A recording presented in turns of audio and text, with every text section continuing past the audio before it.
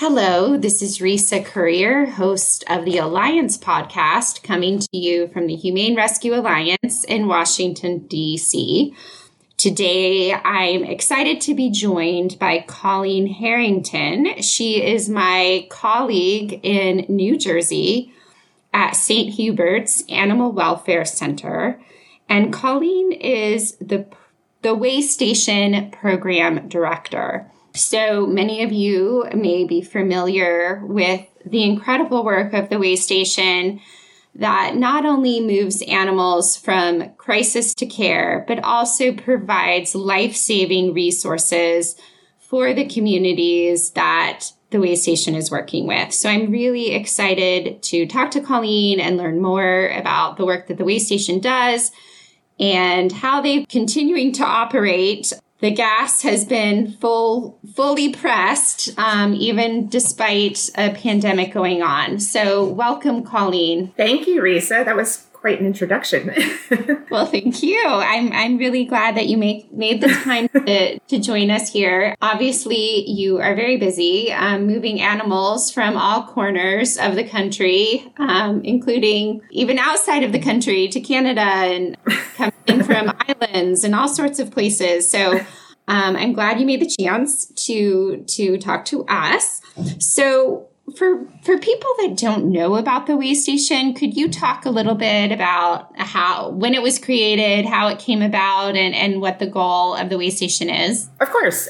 So the WayStation Transport Program, it's a network of over 90 shelter and rescue partners all over the country, and we all work together to move dogs from areas of need to areas of opportunity. The program, it really started a long time ago locally in New Jersey, where we did the same sort of thing with New Jersey shelters, where we transferred dogs maybe from South Jersey up to our campus, and we gave them a portion of the adoption fee to help run their programs. And so really we saw all these shelters in the Northeast transporting dogs up and down the Northeast corridor, right? And we were like, each shelter was going and getting like 5 to 10 dogs at a time. And we're like, that's not efficient. It's not economical.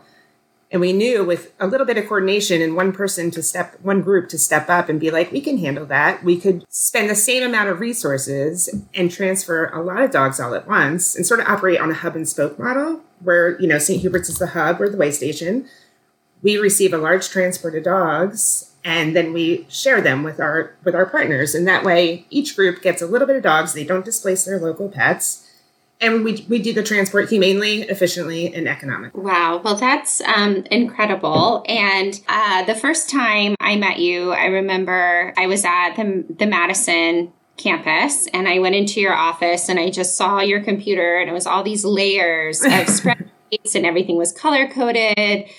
And I was like, wow, that is a woman that has a very logistical brain. And it's so cool to see that being put to work to move animals. Really, it's almost like when you think of multinational corporations like the logistics department, that is the level of detail. And it's a moving, like the target's always moving, right? Because the conditions of animals change, the needs change. And how do you deal with all of that, Colleen? With all those moving pieces to move animals and to coordinate with 90 different organizations? Yes, it is. It's a lot of scheduling. It's a lot of logistics. It's a lot of spreadsheets. Did I say that? It's a lot of spreadsheets. Yes. Yeah, everything is constantly dependent on which partners we're working with, the dogs themselves. We take a lot of time and care in making sure that our transports are fair, meaning that we are taking big dogs, old dogs, small dogs, puppies, like a variety of everything, and also that our receiving partners are getting that also. So yeah, it's a lot, but we take really good pride in the fairness that we have on our transports and also the meticulous, all the details that we have to look out for. So would you say that most of the source shelters, so the shelters that you're taking animals from, are those mostly in the southern part of the United States? Most of them are in the Southeast. We do have some partners in Ohio, and then we also go as far west as Texas, and that's via our Wings of Rescue and ASPCA partnership. Those are all flights. You can't drive that far. Oh, those are flights. Okay. Yes, that's good. Yes. Would you say, I mean, what are the characteristics of those shelters? Are they mostly rural? Are they from communities that have higher than normal poverty rates? Given that we have over 50 sending partners that we're working with, we have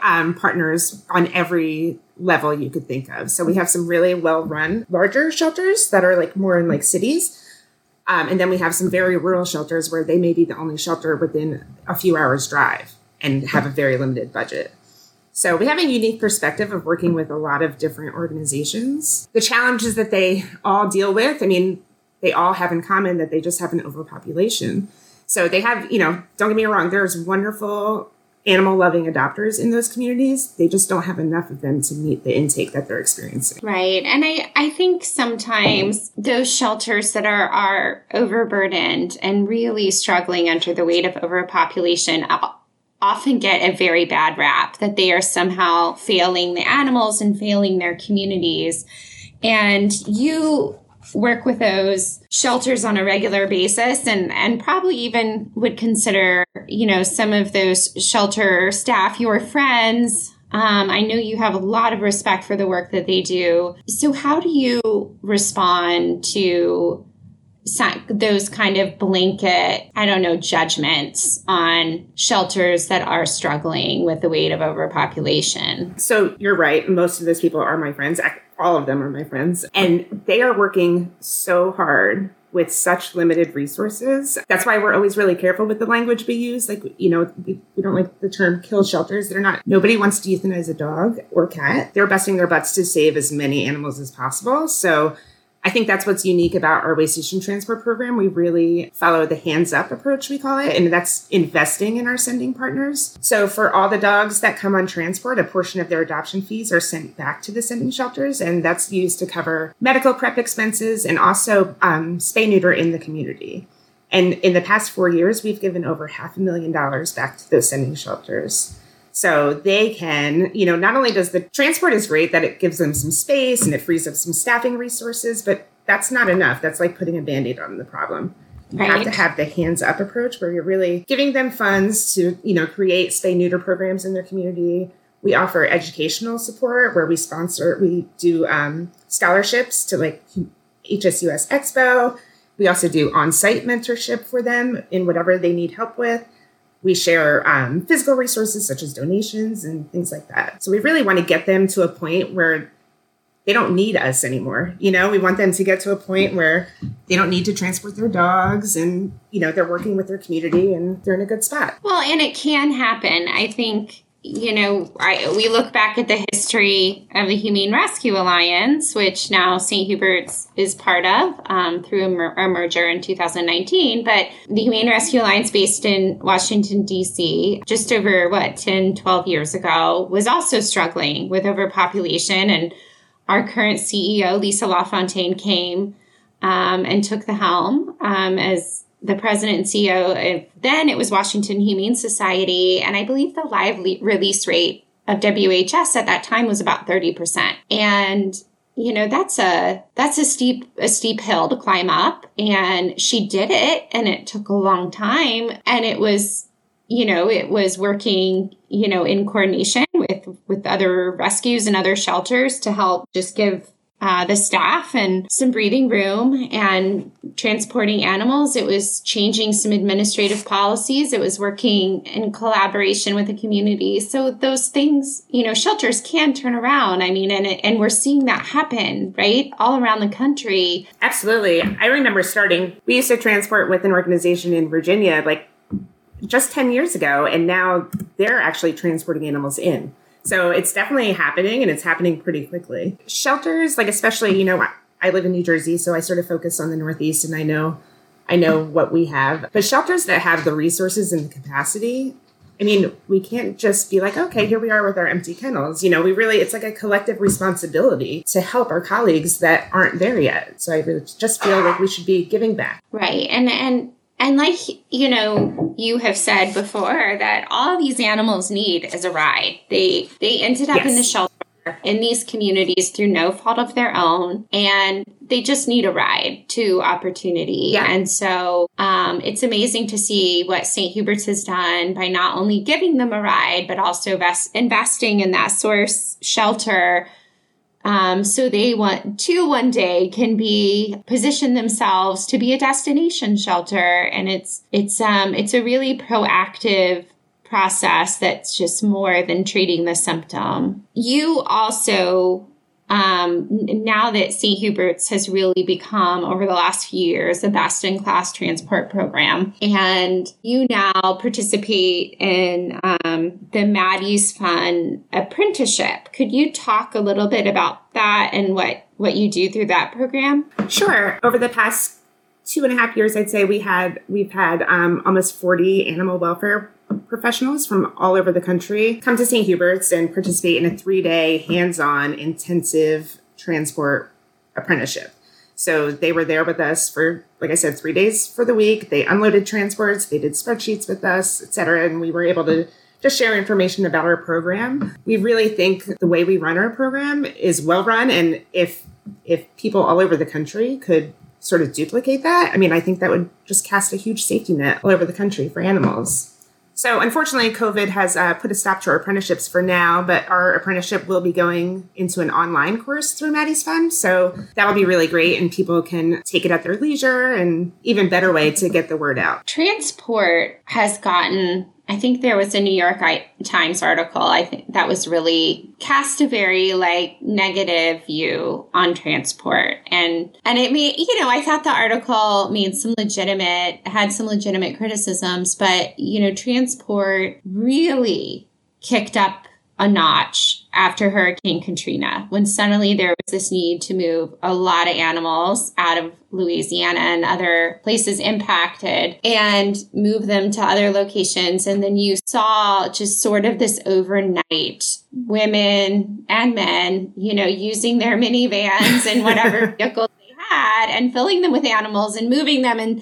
And people should understand, this isn't a tightly regulated industry. This isn't, for some of these folks, it's like you said, they're moving 3 and 5 animals at a time, whatever they can fit into their car and van. And there's not a lot of strategy and thought put into, the destination and the specific behavior or medical needs of these animals and those kinds of things. So how do you think your work with the WayStation and, Maddie's Fun, are you hoping to kind of change transport and professionalize it and make it create some standardizations, I guess? Yes, absolutely. I think, there's a lot of New England states that have really tight restrictions on transport, and it's mostly, around the medical vaccinations and testing and things like that. And that was really born out of all the transport done after Hurricane Katrina, because people were just bringing dogs everywhere without the proper documentation, with diseases. So yes, when you follow the correct, we're pretty adamant about following, all state regulations to a T. And when you do that, that sort of eliminates some of the backstops, because like I said, some of the New England states, and I'm sure there's states in Colorado and Oregon and Washington that have really strict regulations that really don't necessarily make too much sense, but if you're doing it right, it doesn't make too much sense, why they're there. But they did that. They instituted all those regulations because transport wasn't being done properly. So, I think it's really important, in any reputable organization that runs transport, they know it's also important that you have the correct documentation, that you have the animals are healthy, they're being transported humanely, So it's just really important that if we all follow a standard protocol, then we're all going to be better for it. And so will the dogs. Yes, exactly. And that's something that I've seen firsthand, that you are incredibly meticulous about all of the medical documentation for the animals that you are bringing in to New Jersey, to the hub. So, Colleen, what would be your advice that you would give to other shelters that are looking to start a transport program or are looking to expand a transport program? Well, I know I sound like I'm preaching, but really just the whole hands-up approach. A transport relationship should be mutually beneficial to both parties. So it's a lot of work for our sending partners to get the dogs ready for transport, to fill out the spreadsheets, it's a lot of work for them. just to move them out. So, and then the receiving partners are getting dogs ready for adoption and they adopt them out. So, any groups that are receiving groups that have the resources and the capacity to do transport should also have the resources to give a hands up to their partners that are sending them the dogs. What would you say to shelters, to potential destination shelters that they do have those empty kennels? And what would you say to them to encourage them to consider enrolling into a transport program so they could receive animals from other parts of the country? I mean, really the same thing. I think it's, communication is really important when it comes to getting transport partners. It's sort of hard, the first transport that you do with a partner, because it's your first time and, you're like, oh, well, this dog is really friendly. And you're like, what does friendly mean? So you have to have a lot of communication and a lot of relationship building.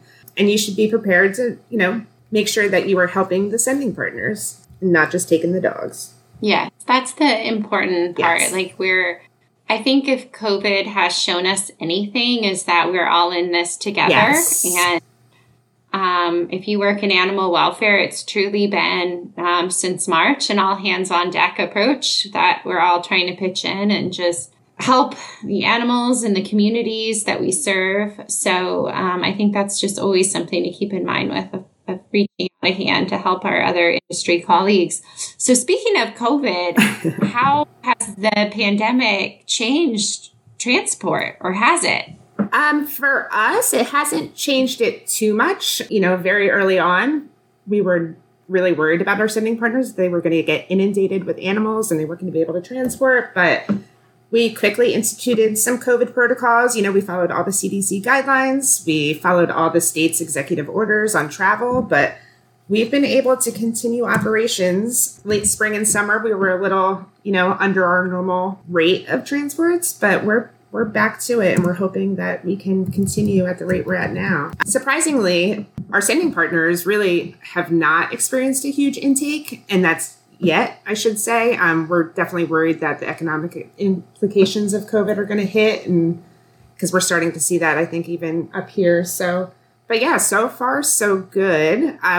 What's been really amazing is that the capacity at our shelter and the shelter, our Northeast shelter partners, we've all had waiting lists of adopters, waiting lists of fosters. So, we definitely had the capacity, which is why we were so thankful that we could continue doing transports during COVID. Well, I think that if there is a bright spot to be had in 2020, it is the desire of so many people to share their homes and their lives with animals. Yes.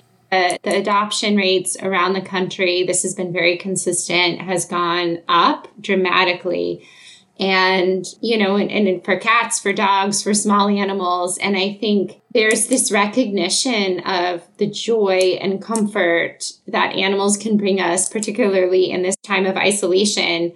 I think we're all aware of the companionship animals provide now more than ever before. And I think it's just a really pivotal moment in our industry to see this happening. So I continue to just kind of hold on to that as, with all the craziness and all this. Yeah. There's just so much tragedy and sadness, but I think it's like people are, bringing animals into their lives, and it's really helping people just with the mental and emotional toll of this time. So that's good. And I recently had a friend in California post on Facebook that she's casting a nationwide search to try to find a dog. Wow. That's how hard it is to find a dog right now. And it's like, I sort of feel like, I've always been the animal welfare person, like maybe not the most exciting friend, among my friend group, but suddenly now I feel like the celebrity, because it's like, I'm looking for a dog. Can you help me and, work some back channels for me? We're on 6 waiting lists with different shelters. Oh my gosh. It's a fascinating time. It is. But I'm glad that you've been able to continue to do the work and move the animals to places where they have opportunities to get adopted and change people's lives. And so that brings me to what I really want to ask you about is just all the great stories. I know I follow you on social media and you're always posting about this dog that was like smelling out the cure for cancer or something. This came from our source shelter. And so it's really cool to see that these animals, which, they wouldn't have had a chance if they hadn't been able to catch a ride through the WayStation. And now they're doing incredible things for their people and the communities. So can you talk a little bit about some of those animals? So many. But I just thought it was funny. I knew we were going to talk today. And this morning I got an email from an adopter because for all the dogs that come through our WayStation program in the adoption packet, there's a little like, hey, we'll take updates because we like to share those updates with the sending partner. So I got an update on this little like 6-month-old Beagle Houndy mix guy named Sammy from Mississippi. And the adopter was just, saying, thanks so much. Like, here he is, at the beach. Here he is here. And, he's doing well. And at the end, it said something that he was like, I know you wanted to get an update on the dog, that you wanted to have a better life. And then he said, and he is. And I just want you to know that his human family is having a better life, too. And I just thought, I was like, just touched my heart so much because, we're so lucky. We work in this shelter where animals are just getting adopted every day. And of course, we're like always happy when each one gets adopted. But like sometimes I forget to stop and think about how like life altering each adoption is, like not just for the pet, but for the family that's adopting them. So that was just super sweet. But so I'll tell you a couple of my more recent favorite stories. We had, of course, there's Otter, who came to us from Asheville Humane Society, and he's actually a contender in Petco Foundation's Holiday Wishes campaign going on right now. Yeah, so his Otter was an adorable dog that came up from Asheville Humane, and they're a regular partner of ours, and they're great. But the story of Otter's adopters, they're a very adventurous husband and wife couple, and the husband was in this catastrophic skydiving accident where he impacted in the ground, and he was at the hospital right down the road from our shelter for, I think it was like 9 months. And one of the highlights of probably one of the few highlights of his hospital stay was when the therapy dogs would come to visit him. So when he was finally discharged from the hospital was right when COVID hit and everybody was going into quarantine. So here he's been stuck in the hospital for 9 months. He's finally being released in a wheelchair, unfortunately. So the couple who, like I said, was very adventurous and was always on vacation and hiking and things like that. They're like, well, now we have time to really devote to a dog. And because the dogs made you so happy in the hospital, let's go down to St. Hubert's to see if there's any dogs for adoption. And, Otter had gotten there like 2 days before, and they walked in and said what they were looking for. And our adoption counselor said, I have the right dog for you. And so, and the couple just said that, having him has been just so great and is really helping them move forward. So, I mean, just that connection that was made is just amazing. That's so great. Those are great stories. I love the one about Sammy the hound dog, because you're right. I think, and sometimes in the work, we think so much about the animal side, but, on the people side, that we are creating and expanding families every time an adoption happens. And, you just have no idea the incredible impact that animal is going to go on to have to that family and the people that love him or her. Exactly. Well, thank you, Colleen, for sharing that. So one last question I want to ask you, because you have a really interesting background, because I think some people listening like, how in the world would you end up doing this, overseeing this complex WayStation program? And your career in animal welfare actually started in a really interesting way. It started on a beach in Venezuela. Can you talk a little bit about that? Sure. So I was fortunate enough after I graduated college to have access to a free beach house in Venezuela. So me and my boyfriend at the time went on a 6-month-long sort of like post-college vacation. And while we were there, unfortunately experienced so many stray dogs at this fishing village. And they all sort of lived there, but none of them were really claimed by anyone. So we spent a lot of our time taking care of the animals there. And then when it was time for me to come home, I moved back. I came home with, no money and moved back in with my parents and was like, I have to find a job. And I opened up the newspaper, which, shows you how old I am. I had to open up the newspaper to look for a job. And I saw an ad for a kennel attendant at an animal shelter. So I went and applied, and I got the job for $7 an hour. And that's where my career started in animal welfare. And I haven't looked back since.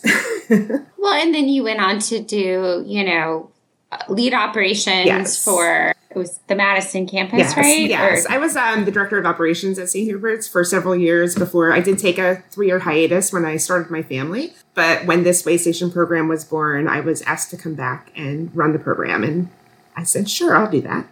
And I really think my operations background helps me a lot with transport, because you have to, working in transport, you have to understand the medical behavior and just how shelters work in general. So. No, you definitely have to know sheltering front and back, and also have a very holistic view of every animal that you're working with. Mm-hmm. So you're definitely the right person for the job, and we're very lucky, Colleen, to have you thanks, Risa. on this program. And it definitely is a program that, I love learning about, and it's just so exciting to see the difference that you guys are making around the country every single day as you're moving animals around, and you're dealing with all sorts of challenges and adverse weather. And it's also really incredible to see all the network of just good human beings that are involved with this process. It's just uplifting. It's really amazing. And I feel super lucky to do what I do. And